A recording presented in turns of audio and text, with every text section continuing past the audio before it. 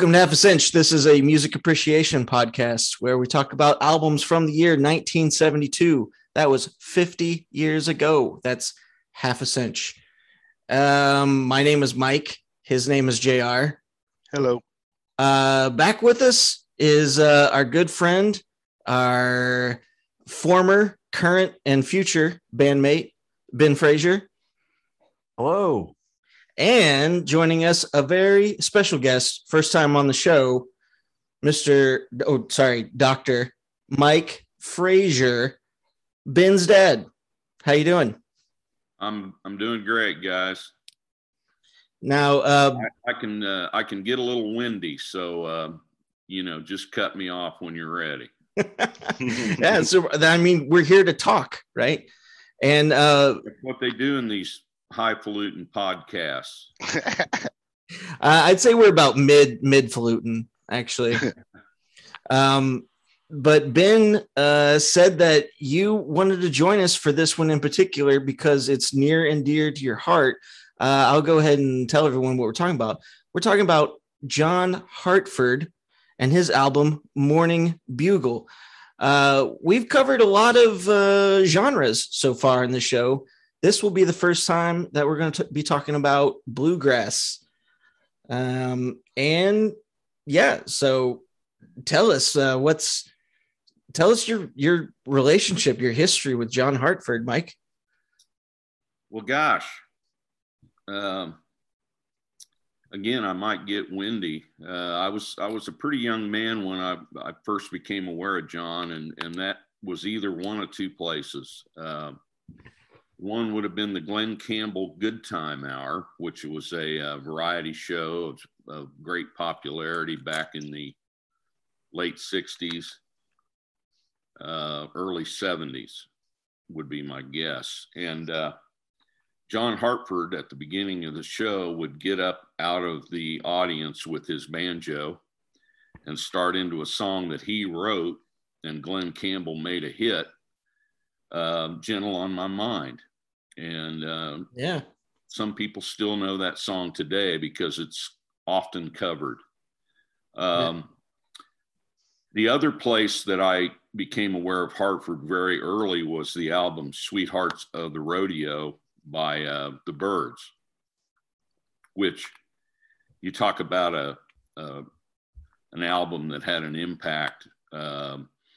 These long hairs from California decided they were going to have a country music album, and it turned some of us rock and rollers into country guys, and I would be one of those people. And that was with Graham Parsons, right? Parsons was with them for a cup of coffee, and that's what came out of it. It was, as I understand it, and Chris Hillman had a lot to do with it too, but we're kind of getting off track. I don't know if that's what you guys want me to do, because no, that Byrds I can ramble. That Byrds album, that was that 60s. Yeah, I want to say 68. Okay. I'm not an audiophile to the point where I'm better with sports jersey numbers, actually. What number did John Hartford wear? In my estimation, he was 100. Nice.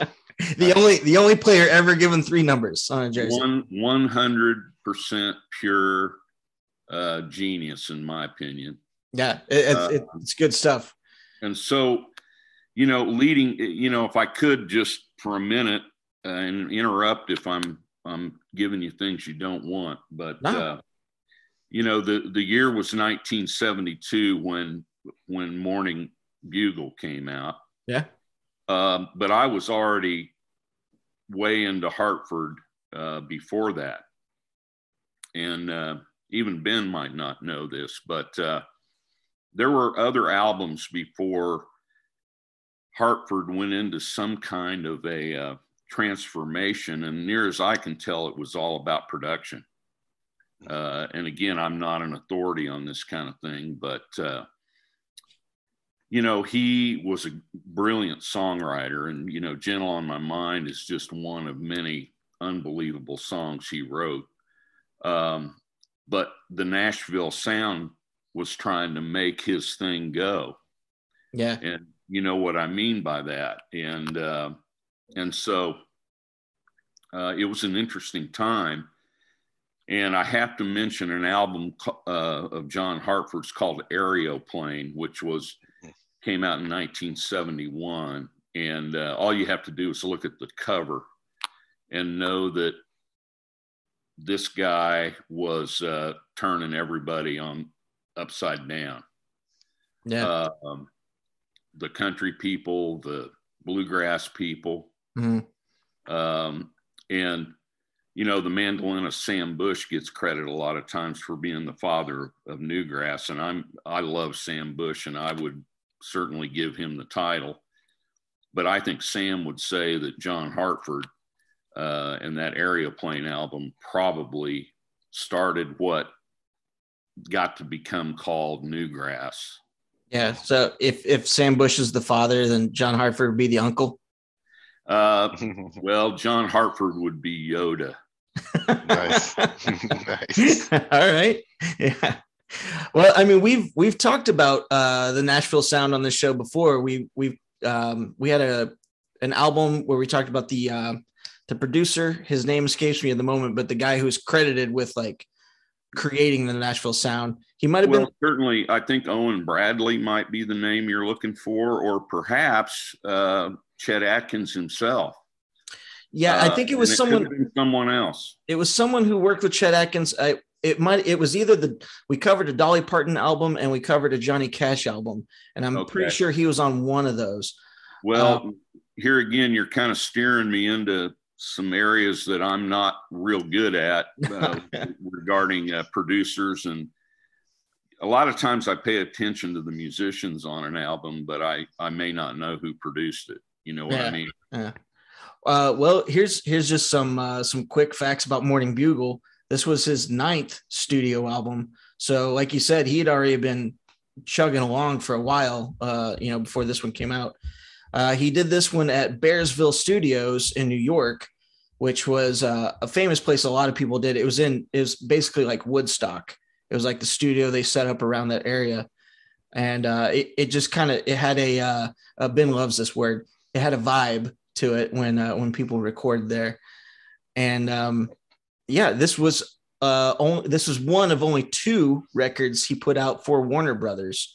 Was the one you mentioned? David Bromberg, the producer, or the David Bromberg, was he involved on Morning Bugle?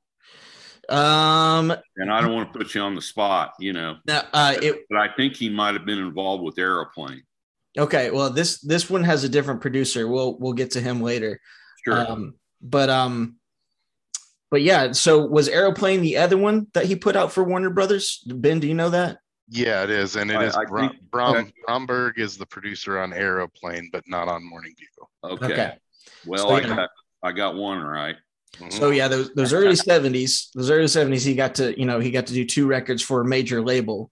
And then I guess that was it. They're like, either he was done with them or they were done with them at that point. And, well, I was going to mention a few albums that were also influential to me, which would have led me to Morning Bugle, if you want me to. Yeah, sure. You can name off a couple. Sure. A couple. we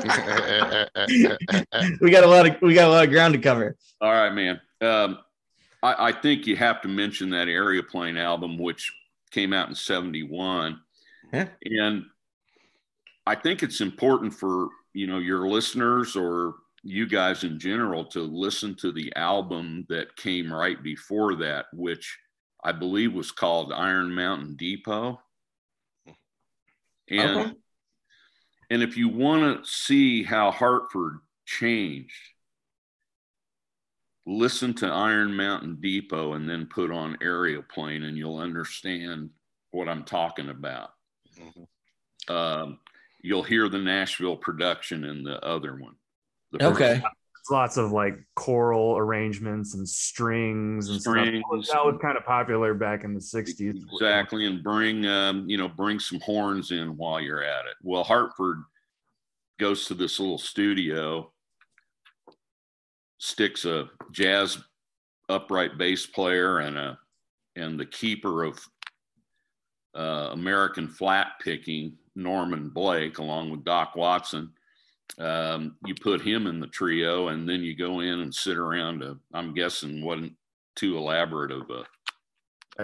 I think it was one microphone, but we get into that. Yeah, well, I wouldn't know about that, but it's very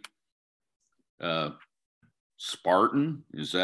That's probably not a term in recording language, but it's like stripped down, sparse. Yeah.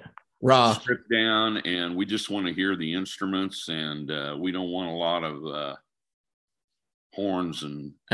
So this was the change that came in the early 70s, like after the Nashville sound. So it's interesting. He grew the hair out. Yeah, got so a little scruffy, and he kind of changed his deal. But he was a genius long before that. There's songs that we could do a podcast on those songs and not even get to Morning Bugle.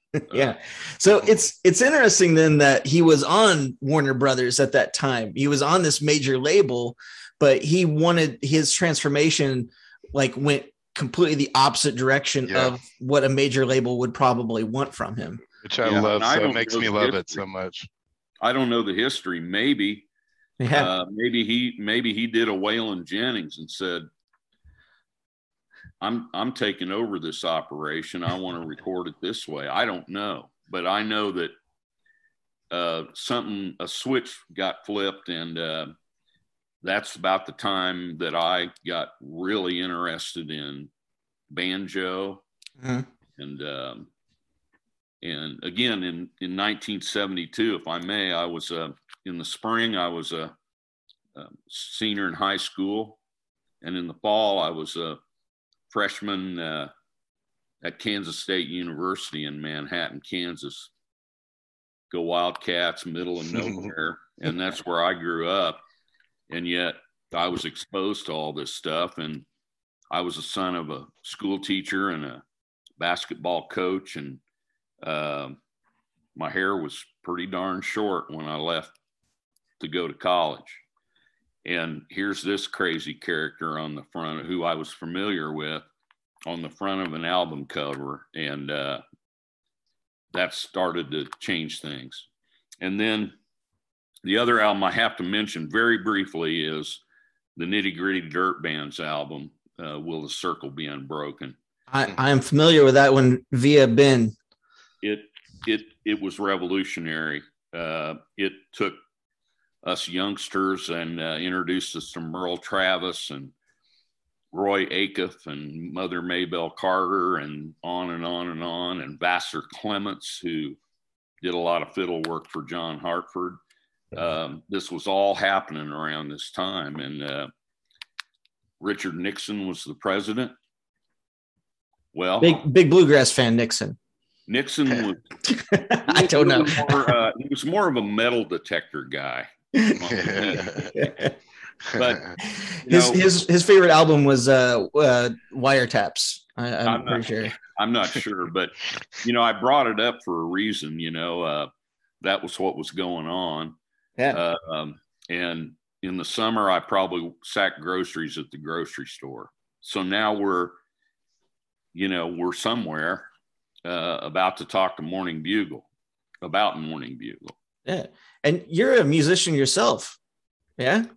I am an amateur musician. Wow. Proudly. No one starts out as a professional. Yes. If only we could. There's some talented people that have a gift. And I feel lucky for what little bit of gifts I have in this area. But I decided, I heard John Hartford as a freshman on campus in it was called the Catskeller. And I heard him. I was a freshman fraternity pledge who was supposed to be cleaning the house that night, but my brothers sent me off because they knew I had to hear John Hartford. And I went and hid behind the speakers in case any of the actives were there.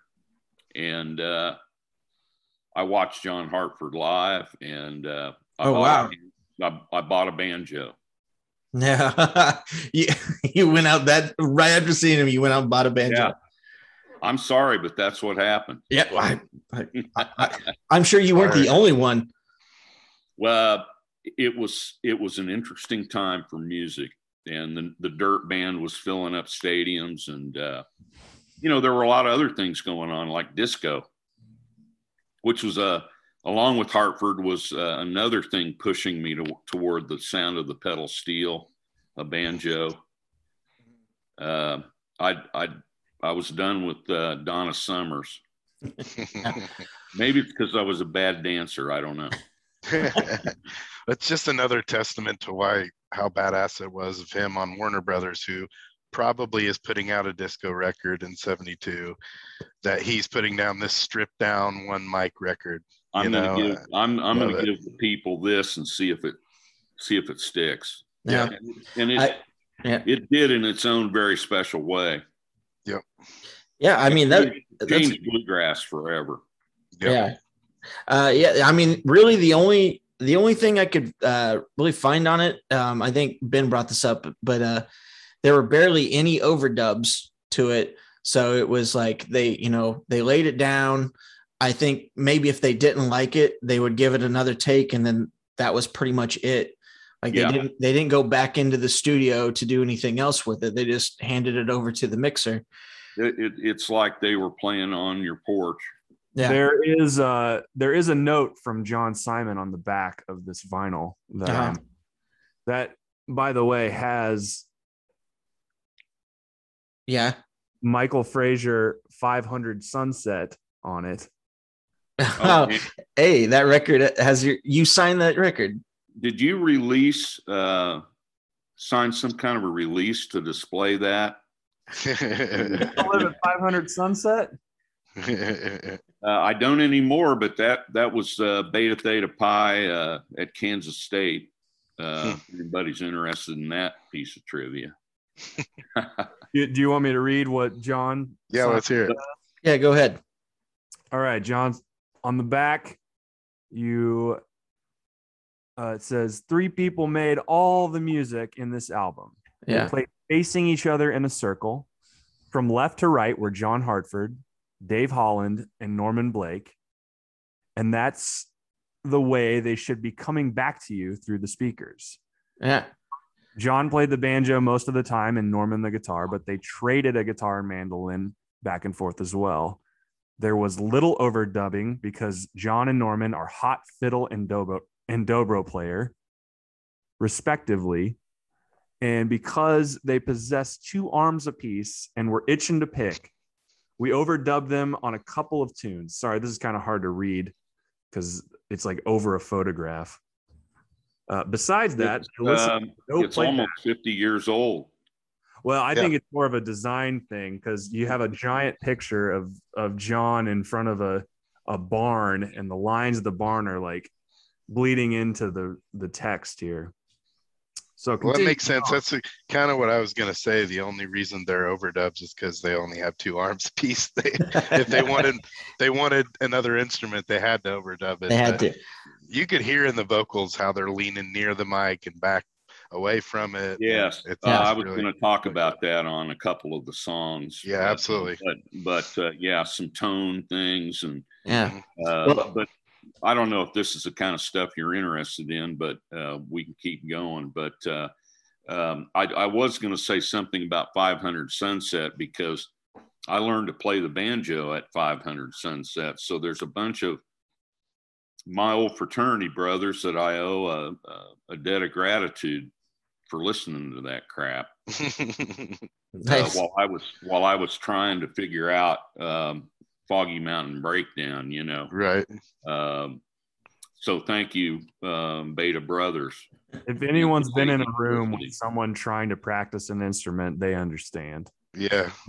Well, old claw hammer keeping us all up at 2 a.m. It takes a lot. Maybe, I wished I could have perfected claw hammer, but I was so ingrained in the Scruggs 3 style that, and I've fiddled around with it, but I'm getting old now.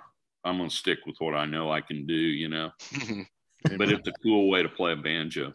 Anyway, John Simon goes on. Oh, Besides that, they listened to no playback during the recording, and as a result, the music flowed freely. 10 to 20 tunes a night, one or a few takes apiece. John and Norman play together on the road. Dave hadn't played with them since these 3 sessions. John, who wrote Gentle on My Mind, among others, came up with a great batch of fresh songs for the occasion, more than we could squeeze on an album. Some, like Streetcar, Old Joe Clark, and Bye Bye, came out of his past. All Fall Down comes out of his present. On the Road, My Rag, Late Last Night When My Willie Came Home, Put You on the Road during one-nighters with John and Norman. And if anyone has an old Orpheum 5-string with a 12-inch open back pot or a 12-inch Farland open back 28 and 3/8-inch scale, when you listen to Old Joe Clark, you'll know what to do with it. John Simon. Oh, very cool. I mean that my thunder, son. You went over them already, or in that the little snippet there you just read, but we'll briefly go over the personnel again. We'll start off with Dave Holland. So Dave played bass on this, and if anyone out there is a jazz head, you'll know that he's very famous, very famous guy. And like you said, maybe this was the first time, right, that he had played with these guys. And so, I mean, he was kind of the new guy in the circle. It's incredible. And and I think he played with Miles Davis. Yes. Yeah. I'm not 100% sure of that, but I believe I heard that. He was a very accomplished bassist. Yeah, he's in like Hall of Fame, and I mean he's got a ton of his own recordings out there. So that, I mean, it was very cool to learn that, he's the bass player on this. And then Norman Blake, guitar and mandolin, and that was, like you said, that was John's road guy. That was his right hand.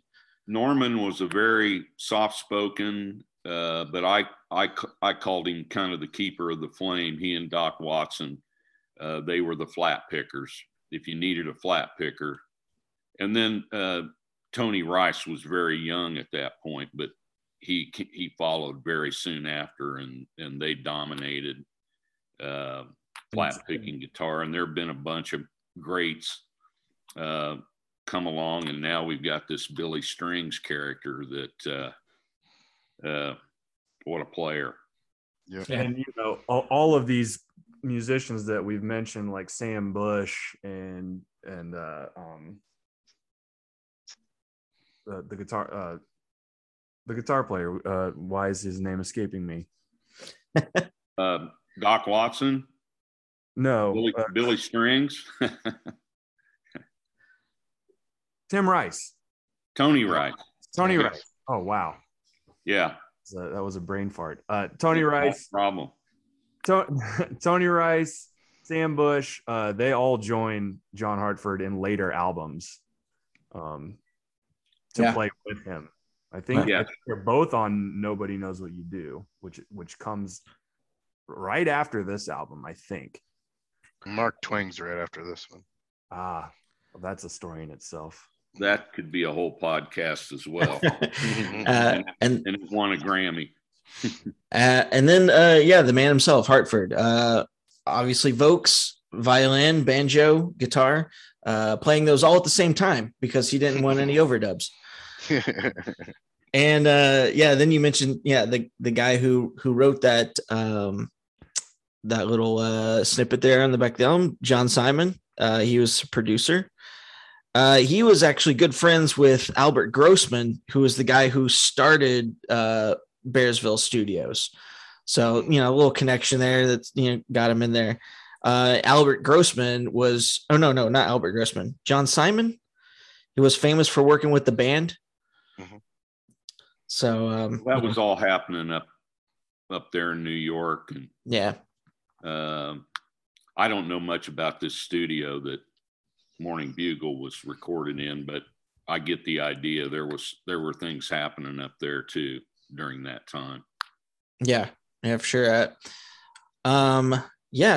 Well, let's get into the album.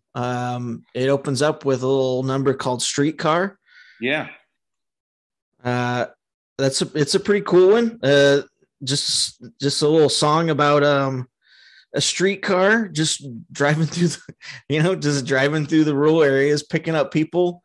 Yeah, my thoughts were that this was kind of a nostalgia thing. John Hartford was a doctor's son in grew up in St. Louis, and it was a river town. And I sort of envisioned that maybe there were streetcars when he was a kid, maybe in the area he lived. I don't know, but it's just kind of a cool little tune. I like the banjo tone in this. Somebody was talking about moving in and out from the mic. And I don't know what banjo Hartford used on this record, but you'll notice it has a really woody tone. And later on, John Hartford during banjo made a signature John Hartford banjo that had a wood tone ring. But this banjo he was playing, my guess it was one that he'd picked out that had this really kind of woody tone to it. And I thought maybe you might be interested in talking about that for a little bit, because it became a thing in Hartford's sound. And then later he added dancing on a piece of plywood that was electrified, and he'd do a jig while he played the fiddle or the banjo. The guy was incredibly talented. That's very cool. I mean, I don't know if it was meant to connect like this, but when you say that, what comes to my mind is a streetcar made out of wood, riding the rails. So it's like this connection of like the material of this vehicle, and also the sound of the music at the same time. I don't know. That's what I can see that now. The first thing that came into my head was the word nostalgia, and then the sound of that banjo. And again, I talked to you about going back to a couple albums before when he was playing and the Nashville Sound was with him. This was a completely different kind of noise we were hearing from a banjo player. And I think the sound of that banjo became somewhat iconic, at least among bluegrassers. And a lot of traditional bluegrassers did not like this period of John Hartford. That's interesting. It was, maybe it was hippie music. Right. I don't know. And, again, I'm a school teacher's kid from a small town in Kansas, Yeah, maybe lyrically he was getting a little wild, like he was getting a little maybe psychedelic with his imagery and with his style, like you said. Very, very much so. And as we go through the songs, we'll talk about some other things too. Speaking of imagery, I just wanted to point out, I think that one of the coolest thing that John Hartford does is he is so good at musically depicting a visual picture in your mind. And I think Streetcar is a really good example of it. Like, for some reason, like on some of the runs he does when he goes really high and he coming so slow, I can just see wheels turning. You know?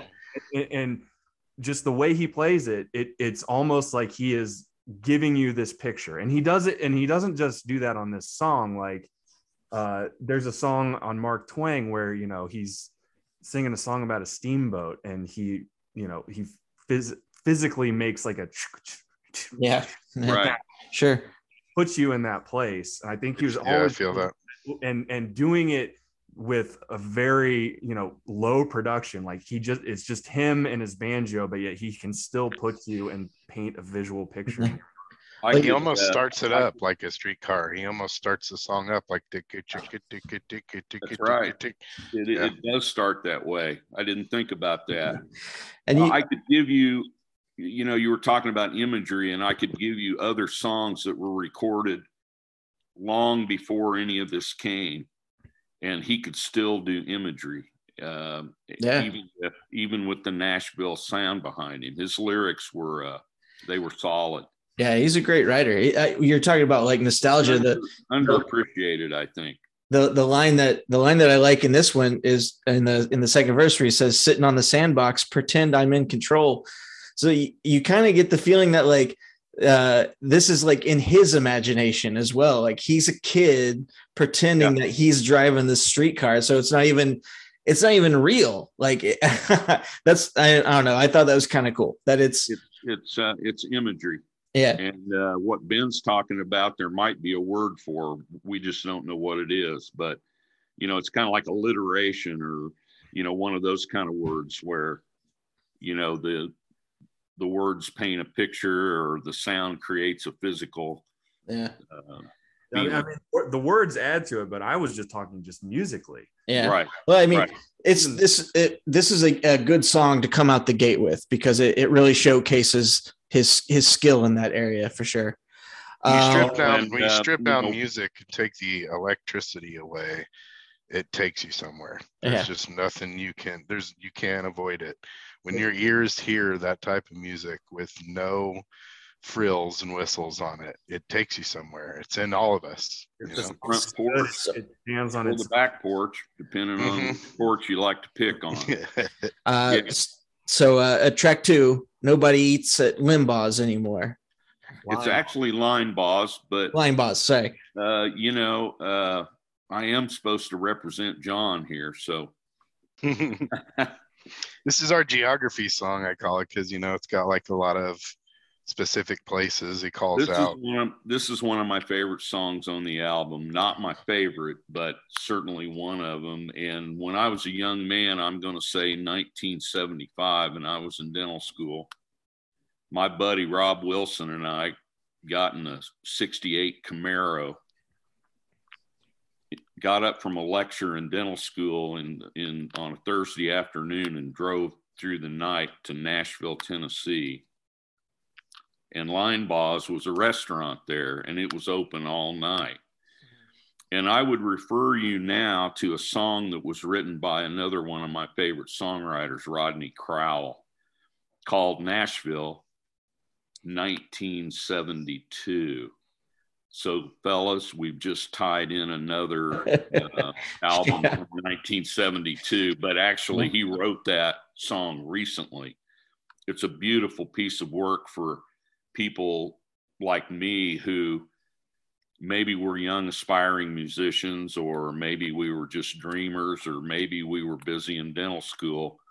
But that song really lit me up when I heard it. And it's a new song by him. I mean, relatively new. Okay. But I wanted to mention it because he talks about locations too.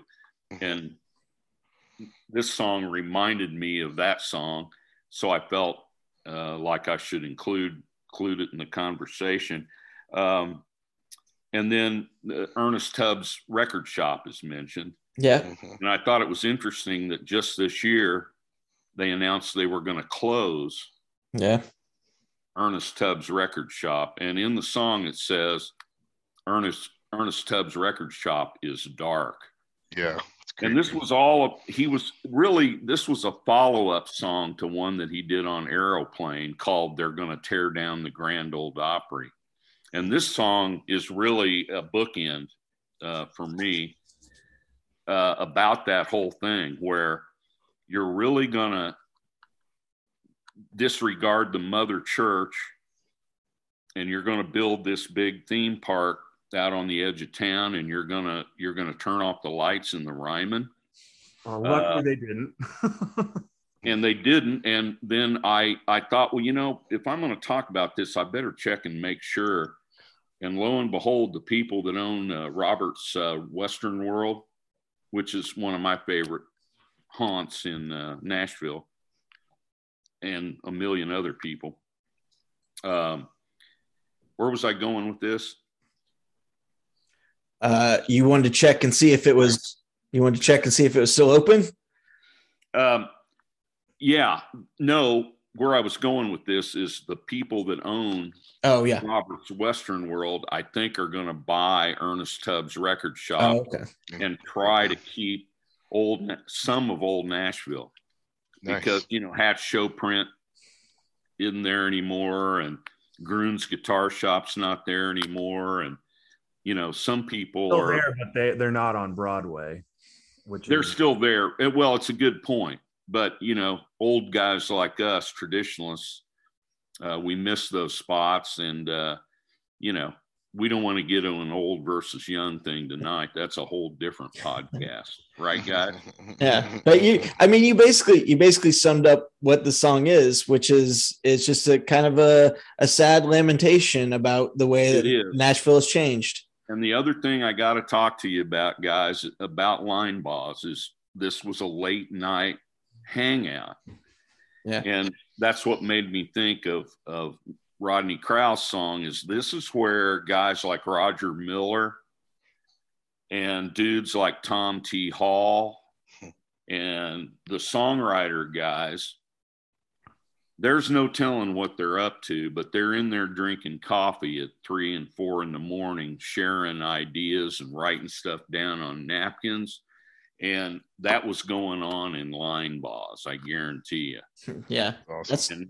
And now, it's like Willie Nelson in the alley behind Tootsie's, and now we're going to just forget that happened, So it is a song for those of us who remember old Nashville. It is a lament. Yeah.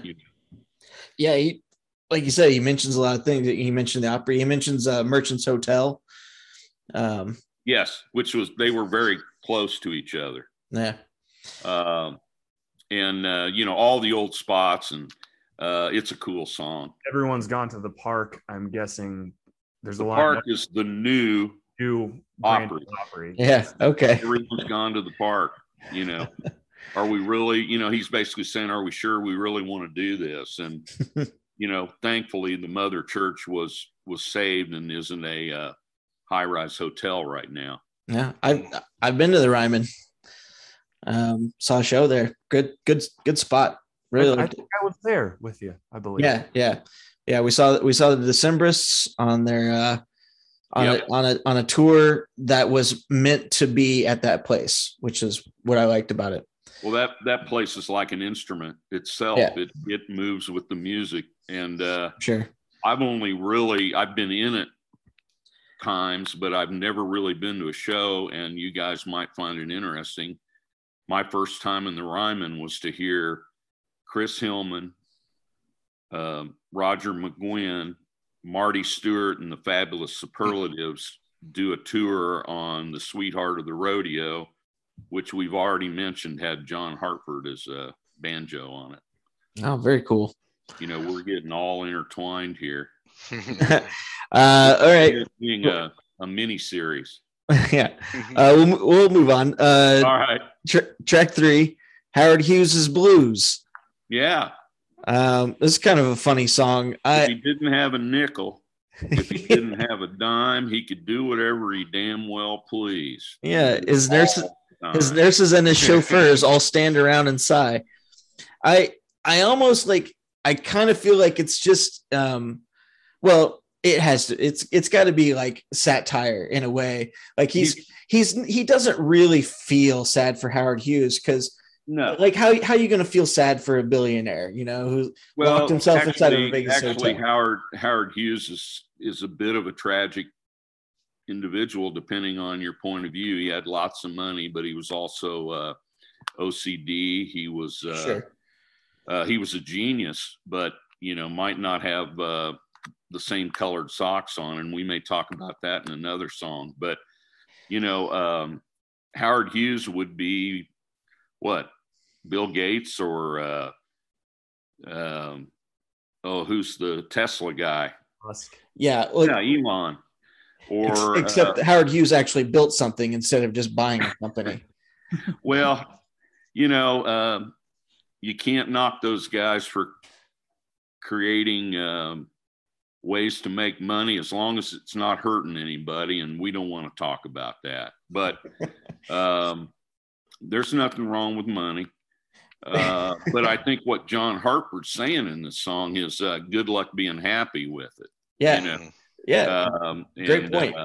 And, you know, I think for me, that's the take home message. Now, there's other things in there you might think are more important, but that's what I got out of it.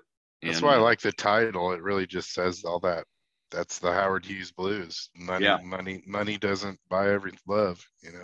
And it doesn't make me keep from wanting to put 14 locks on my door and, you know, not cut my fingernails. Right, pee in bottles and stuff. Right. And another line that I thought was noteworthy was, you know, success is just a mess of overdues. Yeah.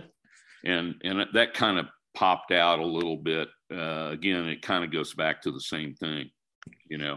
I like that he says a lot of people are writing books. I don't have that time, so I'll just write this song. Right. It's good. It's like that's cool. John was really like I think that's a part of him that is really cool, is that he's very quirky, but he's sure. And but it's still brilliant, even if he's being, you know, tongue in cheek satire. Yeah. John was an entertainer, but in person he was much different. Oh yeah. Well, why don't, you know, we're at about 1/3 in the album. Why don't you regale us on when you met John Hartford? Maybe can we maybe save that until we're done with the track list here? Okay. Yeah, because you know, if by the time I get my embellishments in it, it's another podcast. So moving on, we mentioned the song already, "All Fall Down," which is probably my favorite song on the album. Same here. Hey guys, I'm really sorry, but I've got to take this. I'm sorry. Oh, fine. That's okay. We'll pause. The whirly pigs are coming? You're kidding me. The whirly pigs? What are we going to do? Was that your friend Billy Strings? It was Billy Strings. Oh, man. I take it you've heard his cover. I haven't heard it, but Ben recently told me about it. You need to tie yourself up to the mast. He showed me that he did a live version recently with his good friend Les Claypool. It's a great song. It's a rock song, I think. I'll let you guys argue that point. Again, not an authority, but it rocks. Well, and Les Claypool, who is a rocker, so it makes sense that Les joined Billy on stage at the Ryman to cover. Yeah, and John does this like he does this very quick vocal style, and he says the words like real fast. Oh, and I totally I saw like Les Claypool in my head when you told me about that. I was like, he definitely was singing this one for sure. That goes back to that musical imagery, just the way he sings it. Yeah, it oscillates. It oscillates with the rapid singing. You're exactly right. And what the heck is a whirly pig to a kid out in Kansas? I don't know what he's talking about. Yeah, I mean, you know, and I don't know what a whirly pig is and why is it coming after us. But you know, and I think maybe it's a song about maybe paranoia. I don't know. That's something I tossed around in my head. Yeah. When he says hide it in the morning, what are we supposed to be hiding, and why in the morning? It was the 70s, and I'm assuming some type of contraband, you know. Yeah. But who knows what Hartford was thinking, you know. Amazing bass. Yes, Dave Holland really shines on this song. It's another not surprised that Les Claypool would want to play this song. I mean, it's just solo on this classic bass. Does this song, JR, you're good on the skins. Does this have a unique time signature or just an unusual rhythm? Yeah, the next song does. This one is just the uniqueness of the two parts and the way that they go together.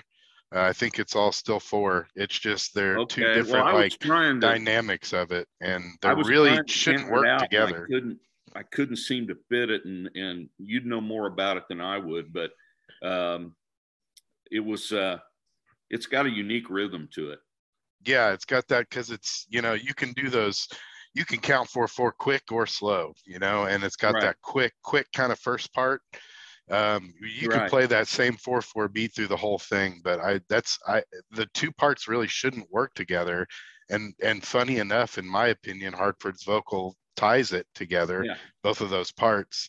But I just love the simplicity of the two parts too. I'm afflicted with often being unable to write a bridge, at least right off the bat, and just having two parts when I write something. So not only is it just those kind of two parts, but that's it. That's all you get, and it's unapologetic, and I love it. Yeah. So it really doesn't have a vamp in the middle, and Hartford listeners will know what I'm talking about. That's on aeroplane.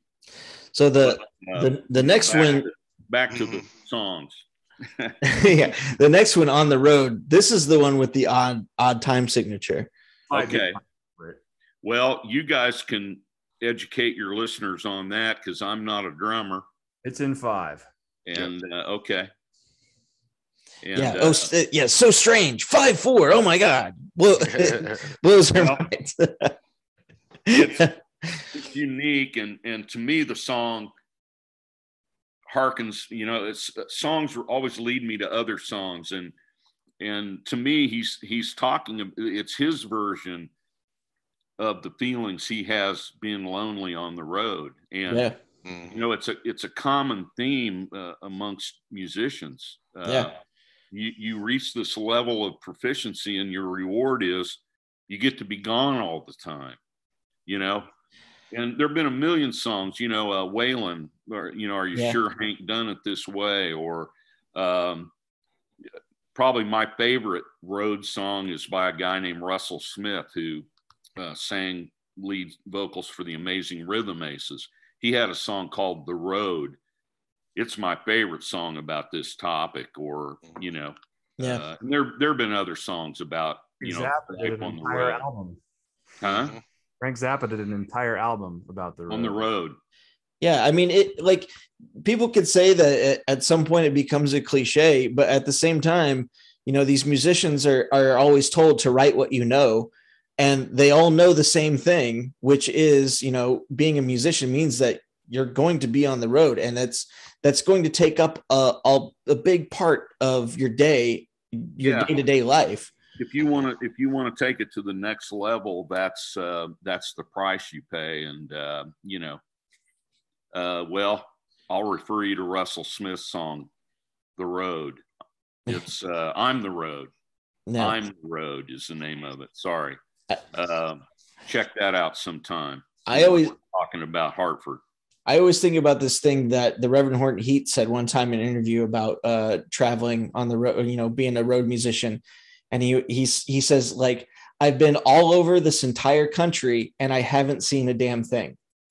Yeah. Meaning that, like, it's just venue to venue to venue, you know, right. He has no time to actually stop and, like, see the country that he's traveling across. Well, and all the artists can relate with you, and it's not a far off concept to grasp as a listener that isn't traveling. Yeah. Just a non-musician can relate to weary travels, you know. Well, next up, Morning Bugle, title track. This one is where the lyrics do start to get a little strange on this one, and, you know, I can kind of see why the more traditionalist guys are like, how come you ain't telling a story, you know, like, what is all this supposed to mean? I see it as a love song. Hartford style. And it to me, it kind of harkens back to some of his earlier songs, like Gentle on My Mind, or Natural to Be Gone. Beautiful song if you ever have a chance to hear that in any number of versions. Those kinds of songs, this song almost seems like a throwback without all the production, is what I had as my takeaway. Oh yeah, you know what? After reading the lyrics just now, I was probably thinking of something else. Yeah, the lyrics don't really get too weird. They, like you said, it does seem like it definitely is just sort of like a either a love letter to someone in particular, or maybe a love letter to a place. Maybe it's he wants to get closer to something. Yeah, Is what I hear, and I assume it's a some gal, but you know, maybe it is a place. yeah. Not much left in the cupboard. 3:30, and time to make the survey again. I don't know. That was interesting. It's sort of like what's the like? Is that his supposed to be like his day job? He stands. He's not sure where he stands. Is what I would say. But Yeah. I'm not a writer. Yeah. But I like the line. Listen to the rainfall falling on the earth ball. Oh yes. Yes, I've never heard it referred to as that before. That was like the first time I've ever heard it. The planet referred to as the Earth ball. That line, yeah. Listen to the rainfall falling on the Earth ball.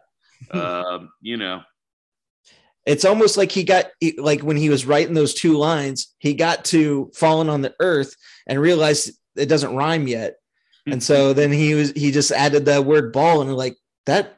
I mean, that makes complete sense. There's no telling what minds like that do. But it's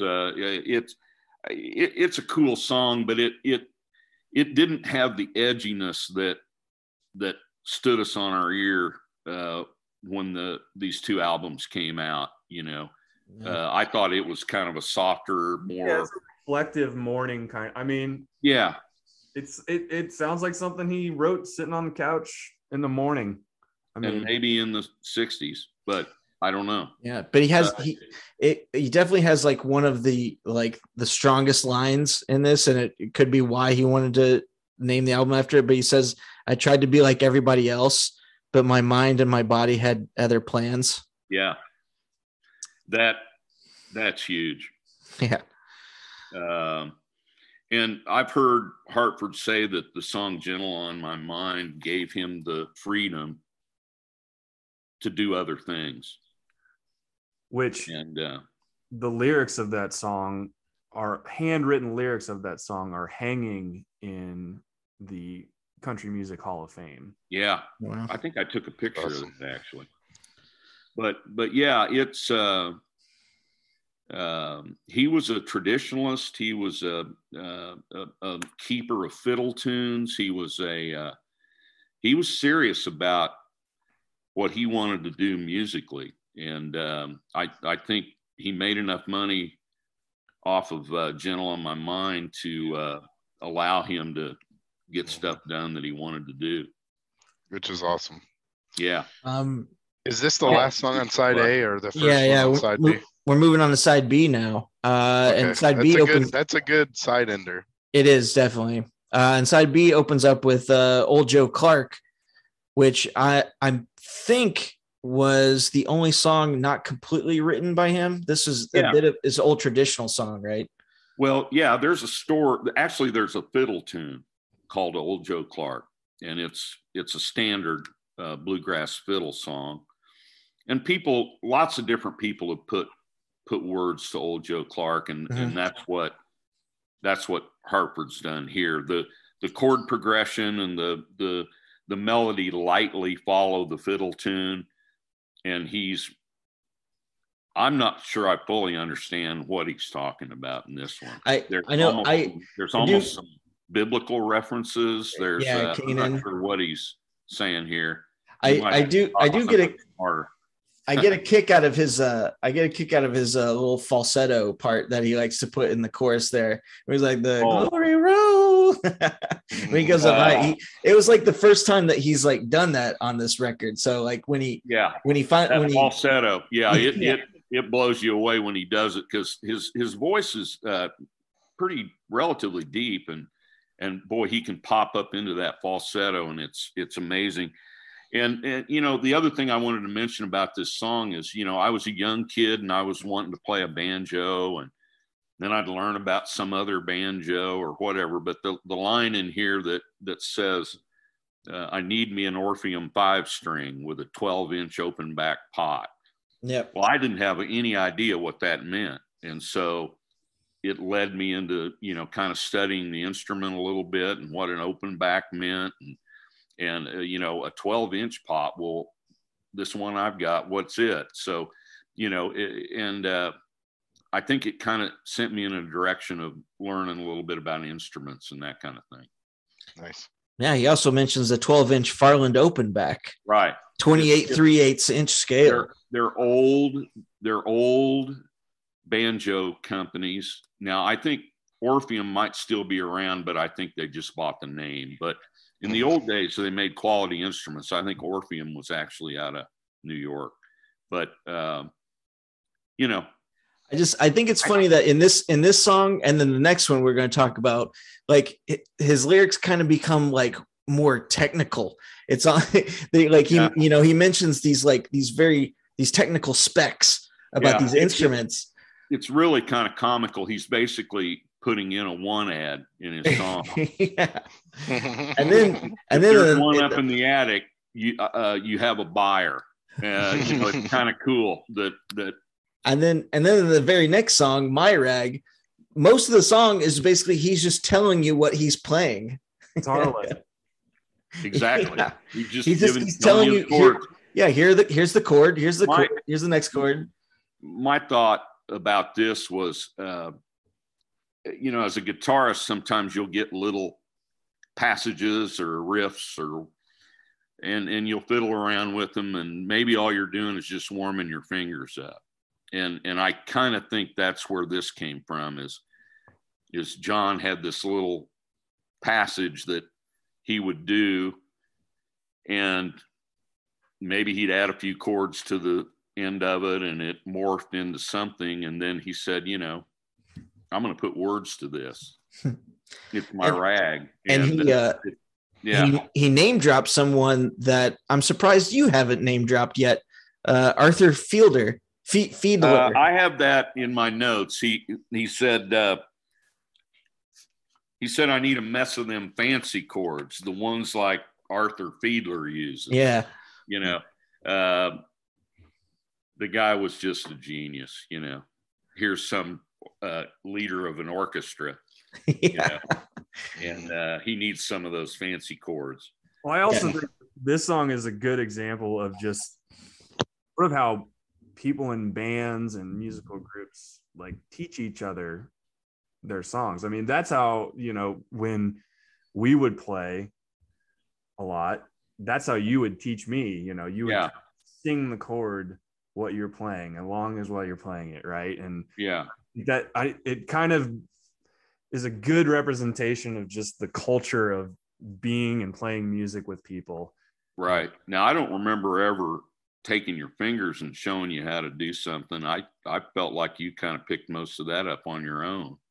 But if you're trying to teach a new simple cowboy chord song, you'd always be like, right, we go to A and then we go to D, right. You're kind of old, and I find myself doing that, in the bands I'm in now, if we're trying to flush out. Well, I was trying to teach you 3 chords and the truth, son.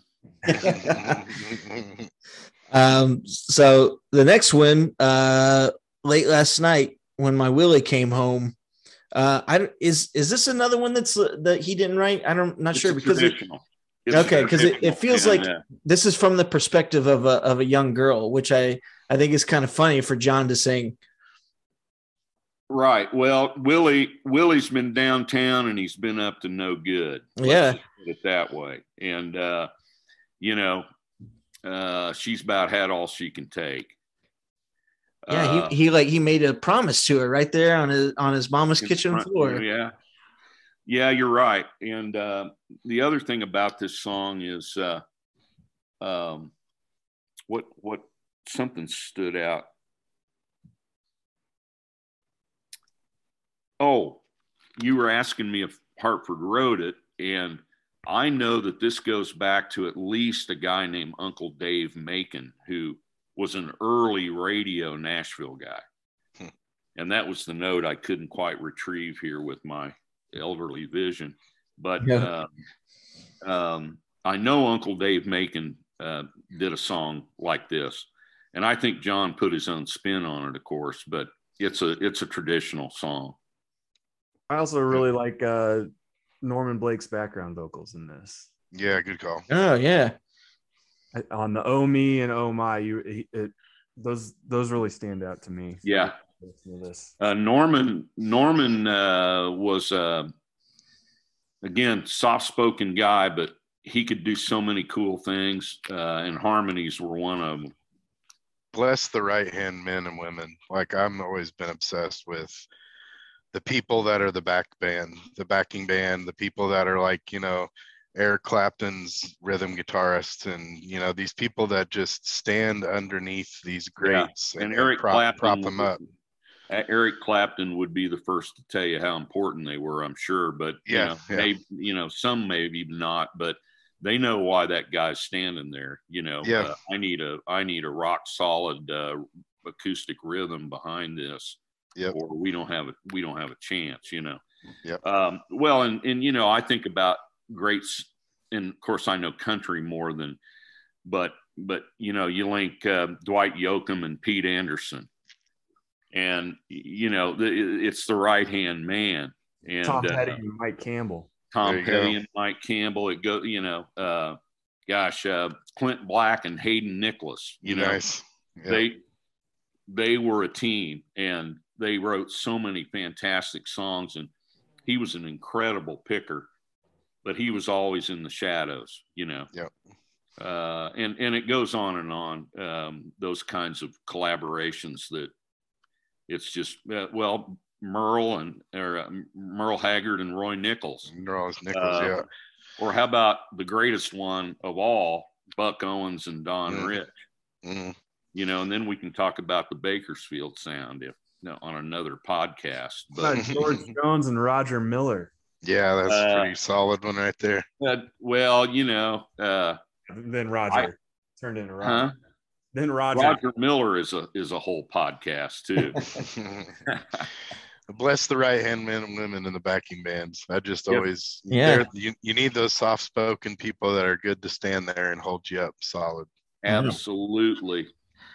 Next is it's a bit of a sad one. He goes a little down tempo on "Got No Place to Go," and it is that pretty much. Just I wrote down it's a Hartford blues. It's a Hartford blues song. I think what makes this song great is Dave Holland. Yeah. Playing the bow on his double. Yeah, it's really good. And he has a break in it, an instrumental break where he plays this blues lick, but he's playing with a bow, and it's so cool. And he knows, he knows that this one is going to be a bit of like a heartbreaker. And so it's like, what can I do to make it stand out? Yeah. And you put the bow on it, and that's just like, I get chills every time I hear that. Yeah. It's just like, it's like making the instrument weep. And John does some mighty good falsetto work on this song too. Yes. That, where it's like an octave. What's your name? Please explain. Yeah, exactly. And then closing out the record, I think, is my other favorite song, "Bye Bye." And when I first heard this song, every time I hear this song, actually, I just think of, I mean, the song itself is great, but I think that it would make an awesome punk rock cover. I think it has this I hear Dead Kennedys or somebody doing it, because it's just so fast, and it's just kind of just silly. It's got just that silliness of him just being like bye bye bye bye bye bye bye bye. It's just right. I don't know. Try saying that however 15 times in a row, to the beat, and then the ending is I guess you got to go, which I think kind of interesting. He's literally saying goodbye. You got to go now. Listen to it. It's not bye bye, see you after a bit. It's bye bye. Yeah, you got to go. It's a great book in the streetcar. It's Like, it's a good call. Streetcar coming in. Bye bye. Yeah. Yeah. And this is another one where he likes to name drop a lot of geographical places. You know, you got an Illinois roadway, you got a St. Louis brewery, you got the Piercetown levee, the Mississippi Church Tower. He's like all over the place in this one. Yeah. He's saying bye. Maybe he's saying bye to all these places. I don't know if we've mentioned the fact that John Hartford was also a steamboat captain. He was a steamboat captain. Yeah. And he loved the river. And many songs are about the river. Mark Twain, you know, we mentioned that album. So John was a riverboat captain. Yeah, near the end of this song, that I noticed in a lot of places where I look up the lyrics, there's a bit of a debate on a certain line in this song where it could go either way. I want to see what you guys think. The line is either, well, I'm here to make extreme calculations, or, well, I'm here to mix drinks and calculations. And no one was quite sure like what the line is, which I think is kind of funny. I listen to it really closely. I hear mixed drinks. With my old ears, I might come up with a third option. Yeah. But what a genius either way. Yeah. Hope he never tells anybody what it is. My favorite. I'd also like to bring up that on my copy of Michael Frazier's vinyl of John Hartford's Morning Bugle, Bye Bye is circled. You know, I can tell you the story behind that if you're interested, but I wanted to say that this is my favorite song, and it's also I think it might be my favorite John Hartford song. And when I have some friends that I'll share music with, and it usually ends up getting shared by me. This song, and it's hard to pick a favorite from John Hartford, but there's something about this song that, gets into the central nervous system for me. And I couldn't tell you why, but the reason that's circled, Ben, is I had a fraternity brother, Raj, you know who you are. He's our biggest fan. Yeah. He listens every episode. Oh man. Well, I used to listen to him on Sunday morning because he was studying communication and he thought maybe he wanted to be a radio guy. So he had a show, and Crazy Frazier would hand him records and play this song. That's why that circles around that. Roger took that to the K-State on a Sunday morning, and Ben, you know what I'm talking about. And Bye Bye, John Hartford, my fraternity brother R3 played that on K-State's radio station one morning.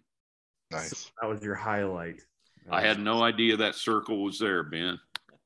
Great. It's a good story. But you stole this record from me a long time ago. You're never getting it back. I listened to it today. It's going to end up there anyway.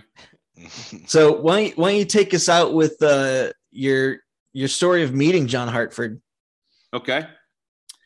I was a young dentist right out of the Air Force, and in a small town in Kansas, Winfield, Kansas, a wonderful place. And there's the National Flat Picking Championship is in Winfield, Kansas, and I went to the first 20 some that they had. But in the winter, there was a great family in Winfield, the Duncans, who put up this idea of having what we called the county concerts, and we used the high school auditorium, and we brought in acts, and we saw Buck White and the Down Home Folks with a young Ricky Skaggs. We saw the Desert Rose Band with Chris Hillman and John Jorgensen on electric guitar. Talk about a pair there. And Hartford came one year to the county concerts in the winter in the middle of Kansas. And after the Duncans would always have an after party, and then artists were invited. And of course, I was excited because John Hartford was going to be there. And I had this old album. It was called the Love Album. You'll have to Google it. But it's a short-haired John Hartford. Back in the 60s, the girls wore something called hip huggers. They were about halfway up their hip with a big white wide belt. The guys wear those now. Oh, okay. Well, it's 22, not 72. But anyway, this album I bought it for probably $1.99 somewhere. And there's this image of Hartford, and in the background is the midriff and the hip huggers. It's called the Love Album. So I brought it with me to the get together, thinking he would look at that and say, "Where in the world did you get this?" And he looked at me very seriously and he said, "Yes, that was my third album on RCA Records or whatever." And he started talking about the technical recording of it. And I'm sitting here going, "Have you looked at this album cover, John?" Thinking, dead serious, very quiet. A lot of the guys would pick with some of us who were kind of amateur players. John just sat in the corner. He drank hot water, and you could hardly get him to say a word. So he's still, to me, one of my biggest influences musically. But he wasn't really much of a storyteller, at least with strangers. My guess is if you got to know him, he was probably the best storyteller of all time. But he was all business when he was there. And that's really my story. Yeah, that's interesting. How does the old saying go? Never meet your heroes. I have heard that, actually. Well, I did. And he's still my hero. Yeah. Awesome. Now, I got a lot of other heroes. I don't want to leave the podcast without thinking that's one I know about. But he was something very unique and certainly a genius. And what else can you say? I don't think anyone still sounds like him. I agree. Yeah, and that was another kind of closing thought I wanted to make, was that, it put us on our ear back in the early 70s that this is something extremely unique. There's never been anything like this before. And now I'm playing it again before we have this get together, and it's just as edgy and as crazy and as respected by young bluegrass people as it was back then. There's never been anything like it. And I don't think people who try to cover John Hartford would even think about copying it. Yeah. He's revered that much. Yeah. I think it could come out today. Absolutely. Could come out today and be. And they'd go, what in the world? Where are these guys from? You know? Exactly. Well, the hills of North Carolina. Okay, we're on board. That's what I heard. And another crazy thing that we didn't mention is that this album went out of print for like 20 years, right? Yeah, it got really scarce. It really did. I remember when you first showed me it, we couldn't find it on CD. Yeah. And I had to make a copy of your like cassette or CD, or like you found it some way. I think I have a CD of it, but it was very hard to find because it was out of print. It's right. Awesome. And I'm sure commercially, by modern standards, it certainly wouldn't have been all that great. It was it was revolutionary, and I don't know, there was something very unique about those two albums. I keep going back to Area Plane 2, and of course Mark Twang was great. All of them were great during that period when he was, I call it when he was dancing on the plywood board, which he did from that point on. Huh. And then he got really into fiddle tunes late in his career, and worked with people that had influenced him, and he learned about local regional type fiddle guys that had unique songs, and he became a student of old time fiddle music. Just an incredible life, really, when you think about it. Yeah, I mean it's great. An artist's life for sure. Mm-hmm. Yeah, I love this album, and if I learned about him through Ben, and Ben learned about him through you. So I thank you, sir, for turning me on to. I expect to get half the proceeds of this podcast. Okay, so do we agree on that? Yeah, 58 cents. Okay. If he didn't have a nickel, if he didn't have a dime, yeah, he could do whatever he damn well please and do it all the time. All the time. And well, that's Hartford guy. Thank you very much, Mike, for coming on and doing the show with this, man. It's a great episode. And yeah, I enjoyed it. And, if this turns into a huge cottage industry and I can retire and move to Martha's Vineyard and, call me when the ship comes in. All right. Yeah. All right, guys. Black again. Happy 50th birthday.